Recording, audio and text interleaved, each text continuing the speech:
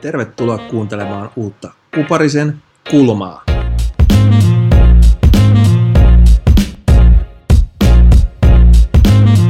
Tämän podcastin sinulle tarjoaa Stadin metsurit. Tarvitsetko puun kaatoa?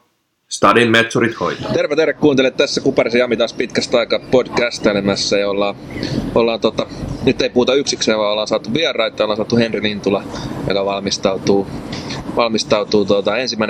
1.8. Brave CS 3-7 illan pääotteluun.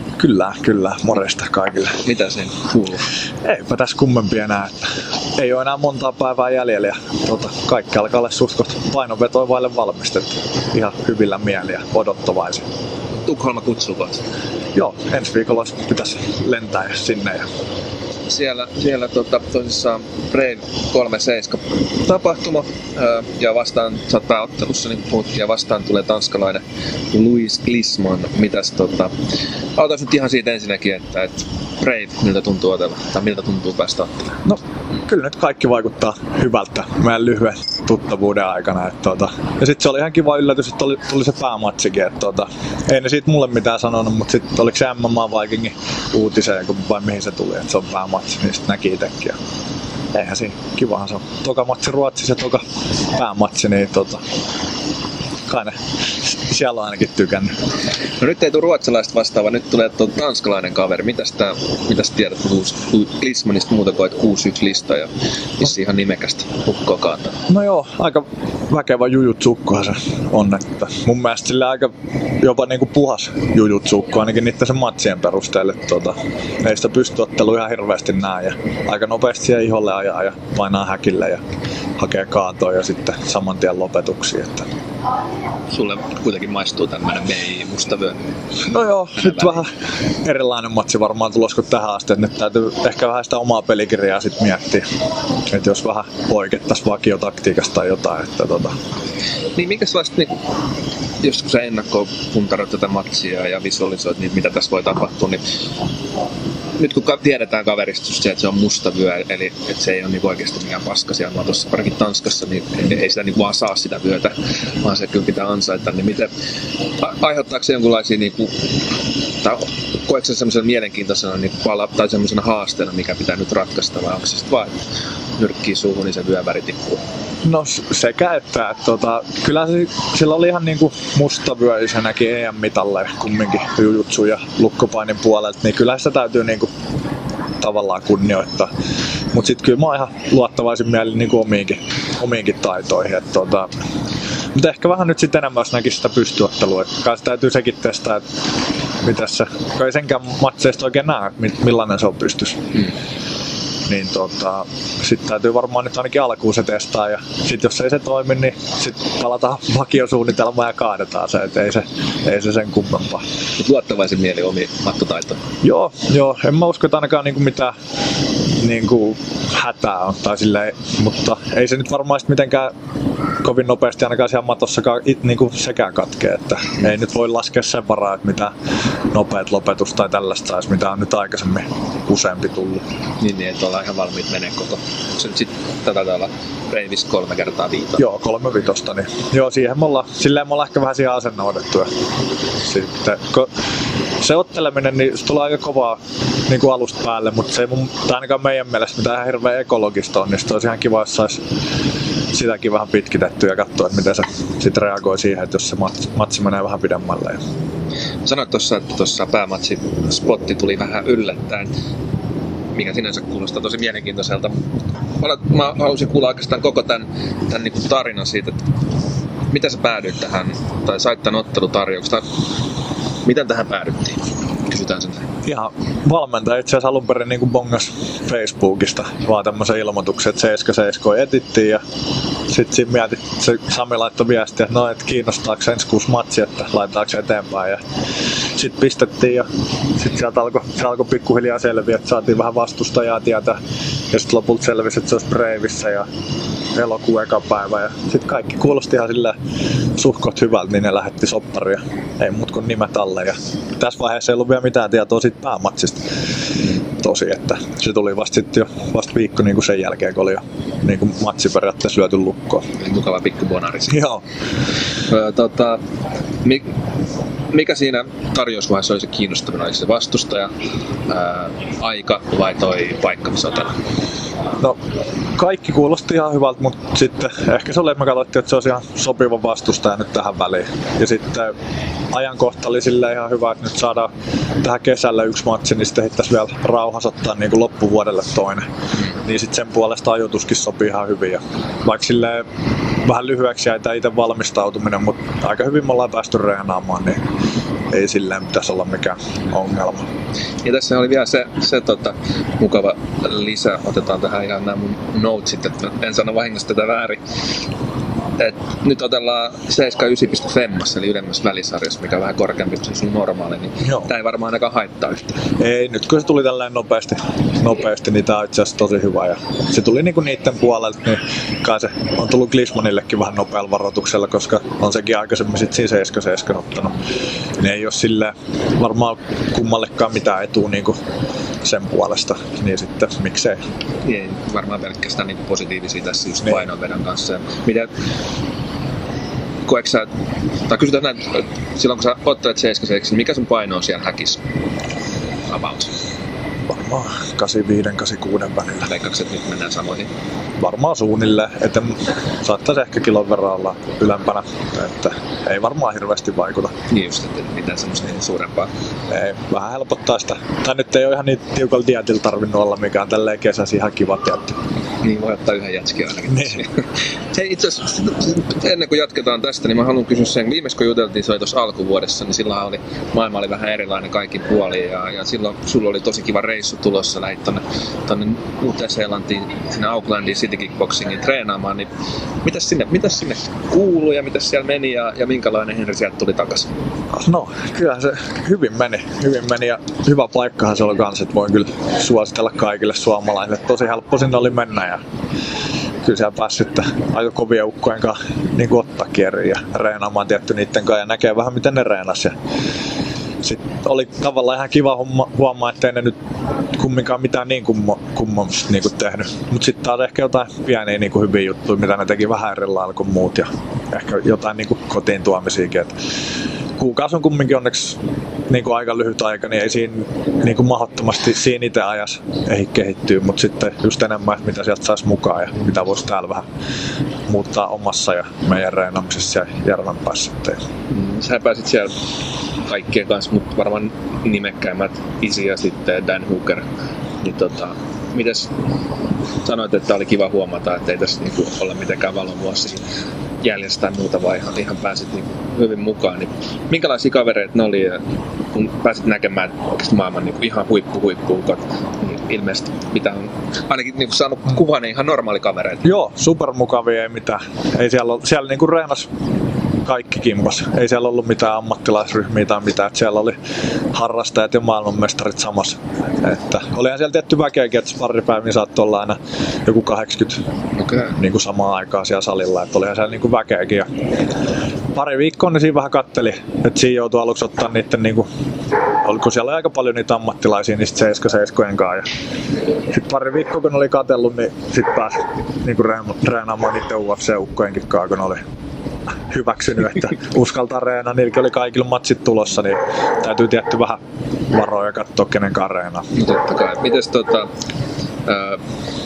mikä sun teki siellä niinku sen, tai pisti eniten silmään siitä, mitä ne teki siellä? Niinku treenaaminen on aina treenaamista, se nyt ei niinku ihan sama missä päin maailmalla, mutta oliko siellä jotain semmoista, mikä sulle niinku pisti silmään? Muuta kuin toi tietysti, että kaikki oli kimpas, että siellä ei mitään. Se oli ja sitten ylipäätään se koko systeemi, että se oli rakennettu niin pitkälle se niinku pystyottelu ympärille, että ne ei aika vähän reenasi mattoa, että pysty painiin ja potkunyrkkeilyyn ja sitä se niinku aika pitkälle oli. Ja sitten kyllä ne oli niinku se sitoutuminen, mikä niillä oli siihen koko touhuun. Niin mun mielestä se Brad Riddell oli hyvä esimerkki. Se otteli silloin siinä Oaklandin UFC-kortilla. Se oli joskus sunnuntai-iltapäivästä, olisiko se joskus 2 aikaa otellut. Niin sitten oli maanantain 6 aamulla vetää reenejä siellä salilla. Et kyllä se niinku, ja se sai vielä sitten se 50 tonnin bonuksenkin, niin kyllä siinä jotkut muut olisi viettänyt vähän pidemmät juhlat, mutta ne oli niinku saman tien takaisin siellä salille. Niin se on yksi, mitä onkin lukenut tuolla, että just siellä on se kulttuuri, että silloin kun on sun vuoro periaatteessa otella, niin muut niin siinä bondaa sun ympärillä. Sitten kun sulla ei ole vuoro otella, niin sä oot siinä mukaan siinä ringissä sit jeesaamassa seuraava kaveri. Ihan sama vaikka sä oot UFC-mestari tai contender tai mikä vaan. Ja se on mun mielestä aika niinku silleen makea, ainakin kuulee. Tietysti sä näit sen siellä ihan ensi kädellä. Joo, ei siellä kukaan saanut mitään pidempiä lomia pidellä. Sitten piti olla heti takas ringissä niin jeesaa muita. Ja tietty, niillä oli tosi paljonkin niitä ottelijoita, että koko ajan jengillä oli matseja tulossa ja tälleen näin. Että kyllä siellä niinku myös odotettiin sitä, että niinku, et täytyy olla. Ei siinä. Mun mielestä se oli hyvä se UFC-viikonloppu just hyvä esimerkki. Se oli niinku, UFC oli sunnuntaina, niin lauantaina oli tämmönen paikallinen Eternal MMA, missä oliko niitä 6 äijää ottelemassa. Niin meillä oli lauantai aamusparrit, sitten me lähdettiin suoraan sinne niinku Eternaliin, se loppui joskus 9 aikaa illalla. Niin sit siitä täytyi vielä tulla suoraan salille, että siellä oli sit, osalla oli ne viikon kondistreenit tekemättä. Sitten taas nukuttiin yö yli. Sunnuntai aamun piti tulla. Israel teki sen kondistreeninsä, mikä ne tekee aina kun ne valmistuu matsiin kerran viikossa. Ja sitten sieltä suoraan sinne UFC:hen, missä otteli nää niinku Hooker ja Riddell ja Kai Kara France. Et kyllä se oli semmonen ihan niinku tiukka viikonloppu. No, varmaan tekikö se sun vaikutuksen, miten ne hoiti niiden asiat, että se oli ihan niin kuin kyllä se oli, ja sitten se Eugene, sen itse päävalmentaja, niin se kyllä niin kuin vaatii kaikilta tosi sellaista tiukkaa sitoutumista, että oliko se 8 viikkoa tai 10 viikkoa ennen matsia, niin se alkaa se niin kuin training camp, ja silloin ei sitten parane olla mistään pois, että kyllä siellä on niin kuin tosi tiukkainen määrätty, että milloin täytyy olla paikalla ja mitä tehdään. Mites iskikö suhun ruoska siellä kertaakaan kerailijana, että pistikö pojat sua koville siellä? No ei, niitä sparreja lähinnä, niin kyllä eihän siellä niinku ikin helpolla päässyt. Mutta niillä on vähän sellainen jännät systeemit, että niillä on niinku eri ohjelmia periaatteessa eri kausille. Et jos sulla on matsi tulossa, sulla on se oma ohjelma ja sitten matsista palautumiseen niin oma ohjelma ja sitten on semmoinen niinku treenikausi, niin sitten on taas vähän eri juttuja. Niillä oli kyllä tosi tarkkaan silleen suunniteltu kaikki niin kuin etukäteen, ettei ollut mitenkään silleen, että mennään fiiliksen mukaan. Onko se jotain semmoista, mitä sä ehkä toivoisit näkevässä myös niin laajemmassa käytössä? No joo, ehdottomasti. Ja tietty, kyllä sen sitten siellä huomasi, että mikä oli mun mielestä niin sama selvä, että niillä oli aika hyvä rinki niitä valmentajia. Et Suomessakin aika monessa paikkaa se on niinku, vähän niin kuin yhden varassa sitten. Eihän se voi millään toimia, että siellä oli ihan tarkat silleen, että jos se Eugene vaikka oli jonkun kulmassa jossain puolella maapalloa, niin siellä silti treenit pyörii ihan samalla lailla. Ja tietty muutama niitä vanhempia potkunyrkkeilyn maailmanmestareja veti niitä pystytreenejä ja sitten niillä oli 2 eri painivalmentajaa ja sitten oli se Eugene ja sitten oli erikseen vielä jujutsuvalmentajat siinä mukana, niin kyllä sehän semmoinen hyvä paketti oli. Ja yksi mikä on myös pistänyt silmään, kun on jälleen kerran vaan se toki seurannut niin kuin videon kautta, mitä siellä kaikenlaisia logeja ja muita, niin kuin se henki siellä on semmoinen mukava, niin kuin, että ei ole ihan niin hirveän vakavaa kaikkea. Ei tosiaan. Ei tosiaan. Ja tosi vaan semmoinen niin joukkuehenki tai semmoinen, kyllä se niin kuin tosi vahvasti silleen porukalla tehtiin sitä hommaa. Että. Niin ja kyllä selkeästi se toimii, kun katsoo tuloksia siellä. Toki nyt Hooker hävisi viime matsissa, mutta muuten siellä on aika hyvä prosentilla tähän voittoon. Joo, ei kyllä. Taitaa olla ihan UFC ylivoimasti ainakin paras voittoprosentti. No mites, ihan mielenkiintoista pakko kysyä tässä. Viime viikolla, helvetti se oli. Niin, viime viikolla julkaistiin uutinen, että nyt isi ottelee sitten Eraser Paul Costaa vastaan. Sulla on isistä tuntuma. Miten sä breikkasit tämän matsin? No, kyllä mä luottaisin siihen Israeliin, että oli se niin saatana hyvä, että vaikea niin kuin nähdä, että se Romero oli mun mielestä niin kuin pahempi ehkä tavallaan, että Et vaikea kyllä nähdä toi. Tietty, kyllä se Kostakin sen verran kovaa kippaa, että kyllähän se voi kenet vaan voittaa. Et ei silleen tietty mikään helppo matsi, mutta kyllä jos rahaa pitäisi laittaa peliin, niin kyllä mä Israeliin kääntyisin tässä. Joo, no mä oon vähän samoilla linjoilla. Kyllä hän on niin monipuolinen ottelija, että mitäs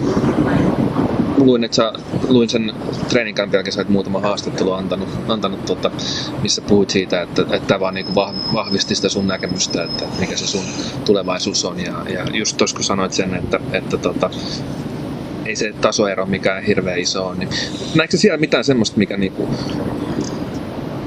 kun sä näit, miten jengi valmistui niihin UFC ja kuvailtiin kaikenlaisia pätkiä ja muuta siellä, niin saiko luotua mitään kontakteja tai muuta, vai avasko se mitään ovia sulle? No kyllä nyt ainakin sen verran, että kyllä Kulma ihan jatkoskin tervetullut sinne City Kickboxingille. Että kyllä se on nyt tässä, kun vähän maailmanmeno normalisoituu, niin kyllä se on nyt taas ehdottomasti listaltaan, että kyllä sinne pitäisi päästä takaisin. Että oli se kumminkin jonkin verran päässyt saleja kiertämään, niin kyllä toi oli niinku tähän mennessä ehkä se paras paikka, ainakin niinku itselle. Että oli vähän puhetta silloin vasta kun lähes, niin se Eugene sanoi, että mitä se ensi kerralla tulisi tekemään niinku training campin sinne, niin se kuulostaisi ihan mielenkiintoiselta kanssa. Se olisi ihan siisti. Jos saisi jonnekin vaikka sinne päin matsin, niin uskoisitko, että heidän kautta voisi aukeaa ovia? Mahdollisesti oli kyllä tossa, no nyt voi jo ehkä sanoa, kun aika on mennyt, mutta kyllä silloin UFC-viikonloppuun hetken aikaa jännitettiin, kun siellä yksi 7-7 loukkaantui, niin Eugene pisti kaikkia 7-7 tiedot eteenpäin, mutta ei sitten UFC perusen koko matsia. Se olisi aika kova. No joo, olisi se tullut aika nopealla, mutta eipä noista voinut kieltäytyykään. Niin, jalkaa oveen väliin vähän. Niin. Mutta en mä tiedä, kyllähän Breivikin sit järjestää vähän siellä päin iltoa ja tälleen näin, eihän sitä niinku... Niin, ei se välttämättä just vielä tarvitse sellaisia. Niin. Mites niin sanoitkin tossa, että puhuttiin tossa, että tää kaikki tapahtui tossa alkuvuodesta ja nyt sitten tossa maailma on muuttunut aika paljon. Pakkohan se on kysyä, miten tämä korona on suhun vaikuttanut? No kyllä se silleen tämän meidän niin vuosisuunnitelma ihan uudelleen laittoi, kun meillä oli tarkoitus, että alkuvuodesta heti ei oteta matsia, mä lähdin sinne reissuun ja saa reenaa ihan rauhassa tälleen. Ja sitten kun tuun takas, niin otetaan keväälle vielä yksi ja sitten olisi heti taas voinut syksystä ja sitten vielä loppuvuodesta yhden matsin. Niin nyt se kevään matsi jäi ja sitten alkoi olla toi syksykin vähän aukeaa. Nyt onneksi tuli sitten tää, niin vähän paikkaamaan, mutta vaikeet on ollut. No joo, ei se nyt, en mä mitään ressiä jaksanut ottaa, kun eipä noille mitään voi tehdä. Tai silleen, että sit näitä tulee kun tulee ja ei voi oikein muut tehdä, kun koittaa reenailla hyvin ja olla sit suht kohta valmiin, kun tilaisuus tulee. Miten sä oot pystynyt tänä poikkeusaikana sun treenaamiset hoitamaan? Kyllä meillä aika hyvin on järjestänyt, että on ollut onneksi noit sitten, tai silleen, jotka on sitoutunut tuohon reenaamiseen aika hyvin, niin kyllä me sit pikkuporukalla käytiin melkein koko ajan jumppaamassa. Tietysti oli siinä nyt vähän sitä ihan pahimpaa aikaa, ne olisi pikkutreikkiä tälleen, mutta ja sitten se tehtiin sitten ihan oma toimista. Et en mä silleen mitään niinku varsinaisia taukoja pitänyt, että silleen ihan tai niinku hyvin nyt sattuisi, kun nyt tuli tää matsikin. Niin, 1.8. tosissaan. Yksi, mistä mä haluan kans kysyä tähän liittyen, nyt jos hypätään taas takas tähän tämänhetkiseen tilanteeseen, on se, että sanoit tossa, että Sami sen oli pongannut tämän ottelutarjouksen Facebookista. Joo. Ja on sinänsä hurjaa, että nykyään niin asiat hoituu kaikki tuolla sosiaalisen median kautta, että se on kyllä hurja homma. Ja sieltä tosissaan napsahti. Miten tähän koko kuvioon liittyy MTK Global MMA Management, mikä taitaa olla se virallinen nimi. Puhutaan MTKsta. Kysyn sen takia, että huomasin, sä olit postannut someen julisteen ja sanonut, että jes, matsi tulee ja siellä oli sitten MTK:n eräs matchmaker, promoter, agentti, mikä voidaan käyttää termiä. Muhammed Rizwan Ali oli siellä ja sä olit häntä sitten kiitit siitä matsin järjestämistä. Niin ihan mielenkiinnosta, mikä tää MTK-kuvio on ja miten se niinku tähän kaikkeen liittyy? No sitä kautta Sami sen niinku matsin bongas. Ei me aluksi tiedetty edes, että se on niinku Breivissä ja ihan nyt viime aikoina ollaan oltu sit niinku suoraan Breiviin yhteydessä, mutta sitten siinä alussa se hoiti niinku kaiken me oltiin siihen yhteyttä ja se laittoi Braville eteenpäin ja sitten taas mitä tuli takas, niin välitti meille ja tälleen näin. Mutta ei ole mitään sen pidempää diiliä nyt niitten kanssa, että katsotaan tää yksi matsi alta pois ja katsotaan sitten mikä on tilanne, että tehdäänkö niitten kanssa pidempää diiliä tai Bravin kanssa pidempää diiliä vai mitä tehdään. Eli se oli niinku tämmönen välikäsi tässä välittää siinä. Mikä fiilis sulla on yleisesti tämmöisestä niinku ulkopuolisesta? Samihan on aika niinku erittäin hyvin hoitanut Sisukimi-asioita, Sisukimi-ottelijoiden asioita, myös niinku salin ystäviä asioita. Silleen kyllä niinku erinomaista työtä tehnyt. Mikä sulla on niinku yleinen fiilis on niinku ulkopuolisesta tämmöisestä niinku agentti kautta management hahmosta? Kyllä mullekin itsellekin jonkin verran niitä tarjouksia tullut, mutta ei ainakaan vielä oikein uskaltanut mihinkään nimeä laittaa, kun ei jotenkin ihan tuntemattomiin, niin sitten ei vaikea tehdä mitään pidempiä diilejä tai tällä. Et sen takia tää nyt oli tietty helppo ottaa, kun tää oli selkeä, että on tää yksi matsi. Ja sit silleen, että jos me oltais otettu niitten kautta tätä, niin ei me oltais ikin saatu koko matsi. Niin sitten se oli niinku selkeä yhtälö ja tietty ne ottaa sitten osuutensa kans välistä. Että oli silleen, molemmat voitti ihan niinku selkeä juttu. Että ei sen puolesta mitään. Mutta niin bisnestähän se niinku hekin tekee sen. Niin sitten ei mitään pidempää. No jotenkin sit kivempi kumminkin pitkällä tähtäimellä pitää ne niinku omissa käsissä. Ja sitten tietysti jossain vaiheessa voi olla, että pakko saada sitä ulkopuolista apua, mutta niin, kun tämähän on ollut sellainen asia, mistä on paljon puhuttu, että Suomessahan tämmöistä toimintaa ei juurikaan ole. Syynä sen takia, että täällä rahat, mikä pyörii vapauttelussa on niin pientä, että jengin on pakko niinku tehdä oikein töitä, niin silloin se aika, mikä sulle jää periaatteessa tämmöisen management tai agentointiin tai mikä se termi onkaan, niin se puhutaan niin kuin sähköpostilähettämisestä tai tässä tapauksessa Facebookista, niin kuin, että hei, meillä olisi tämmöinen kaveri. Sitten se, että ulkopuolelta, kun se olisi semmoisen tyypin, mikä pystyy periaatteessa panostamaan 100% suhun, mutta siinä on aina se, että ei ole oikeastaan semmoista ulkomaista agenttia, joka hoitaisi vaan sun asioita, vaan saat niin kuin yksi kaveri siinä niiden rosterissa, niin sitten taas vähän niin kuin punnita sitä. Että niin onhan se MTK:llakin aika pitkä lista ottelijoita, ketä niillä on. En mä tiedä. Mun mielestä iso juttu, että sit vaan tarvitsisi semmoisen, jolla tai suhteellahan noin kaikki menee. Sehän se onkin just, että Suomessa ne lonkerot on aika lyhyellä. Että täällä niinku tunnetaan suunnilleen tää Eurooppa tai ehkä Pohjoismainen voisi olla se, ja Venäjä. Mut silleen, että sit jos sä haluat lähteä tonne ylöspäin, niin kyllä niinku, se on huomattu, että valitettavasti sähköpostilähettely ei välttämättä ole kuitenkaan sit se, että pitäisi olla semmoinen kaveri, joka on käynyt siellä hieroa olkapäitä ja kättelemässä.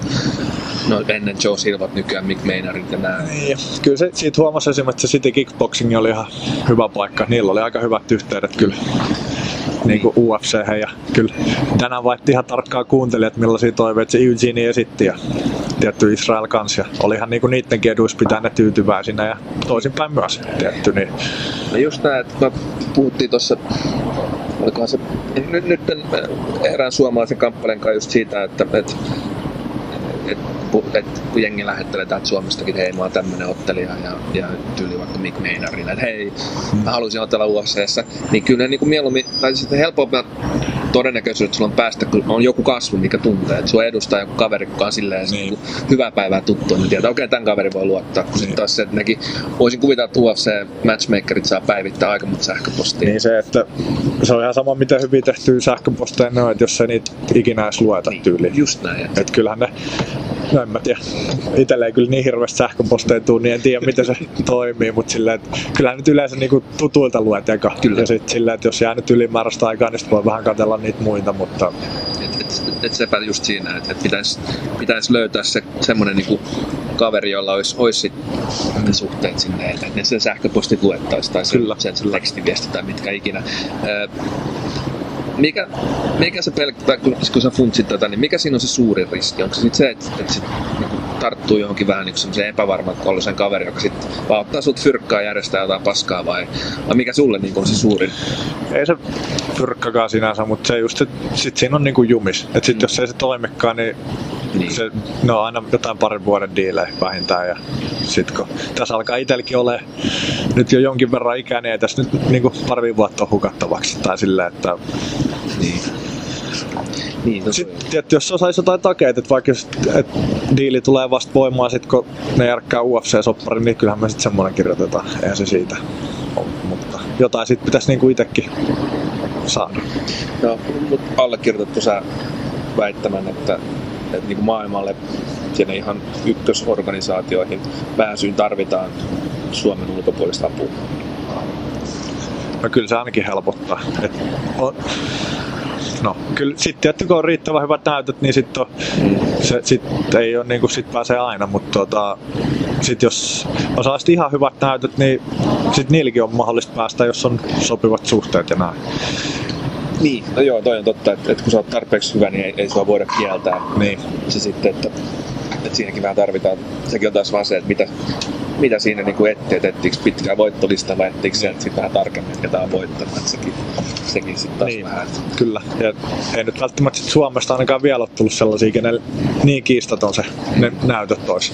Mutta varmasti ihan sellaisia niinku sellaisia ottelijoita, kenellä olisi niinku periaatteessa näytöt riittänyt, että on sinne paljon huonommillakin päästy. On kyllä se on. Ja sitten niinku taitotason puolesta niin ihan varmasti riittäviä. Että ei se siitä ole kiinni. Et kyllähän se niinku jeesaisi. Että jos sais muutama ja sitten ehkä sitä kautta niin ne hanata, tai niinku tietä aukeisi muillekin.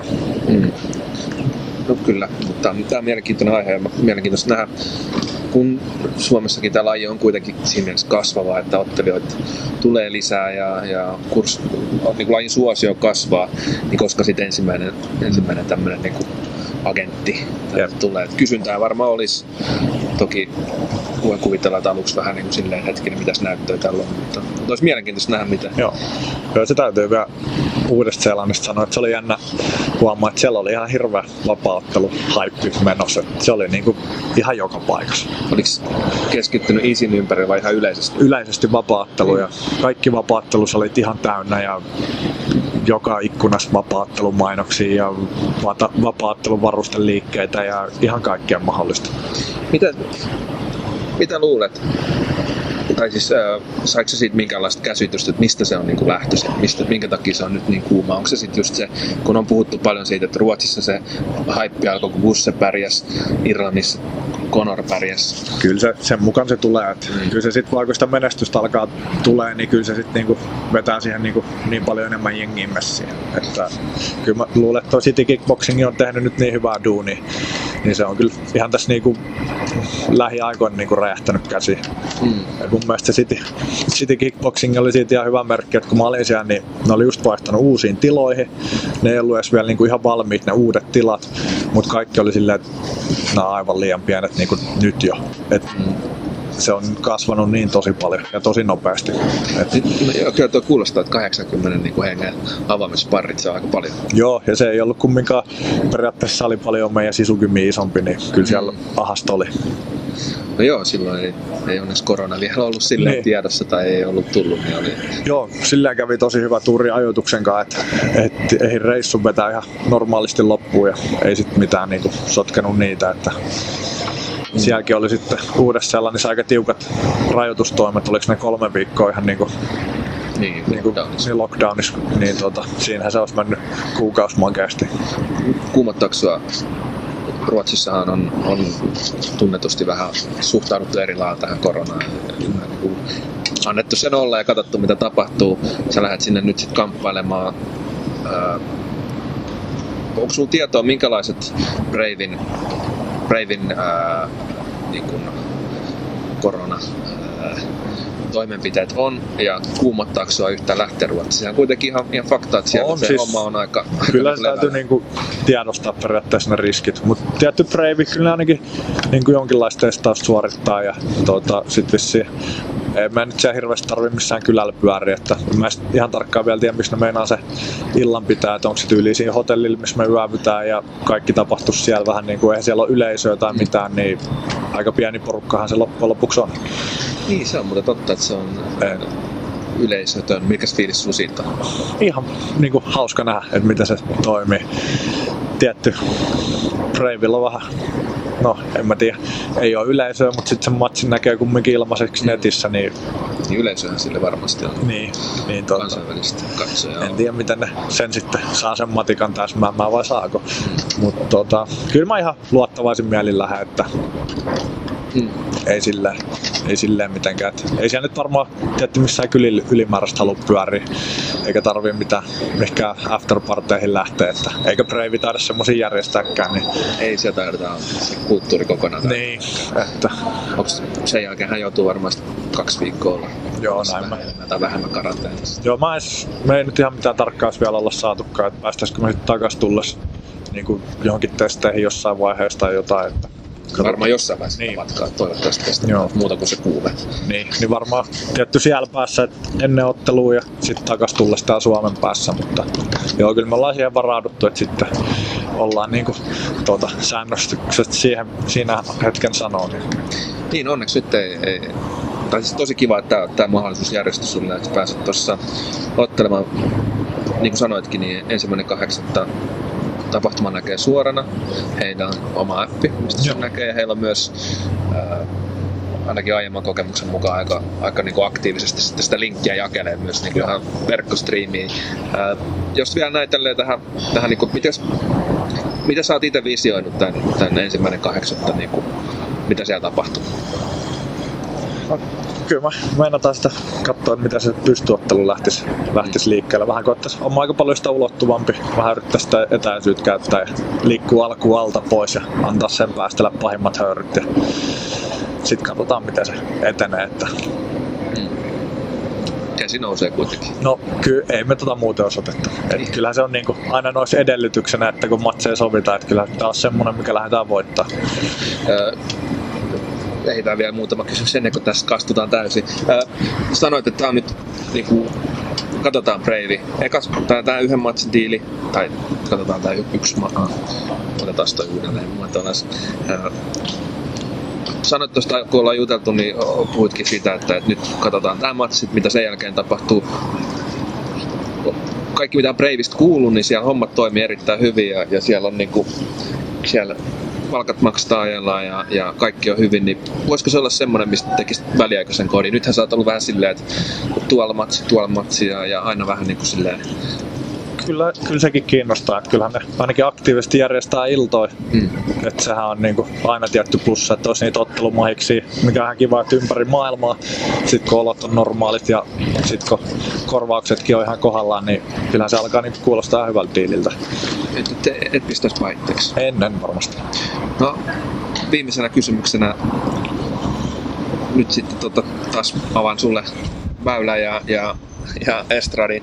Minkälaisia terveisiä haluat lähettää kuuntelevalle vapaa-ottelukansalle tässä koronakauhujen keskellä? No, laittakaa matsi pyöriä silloin elokuun eka päivä, niin näette miten se menee.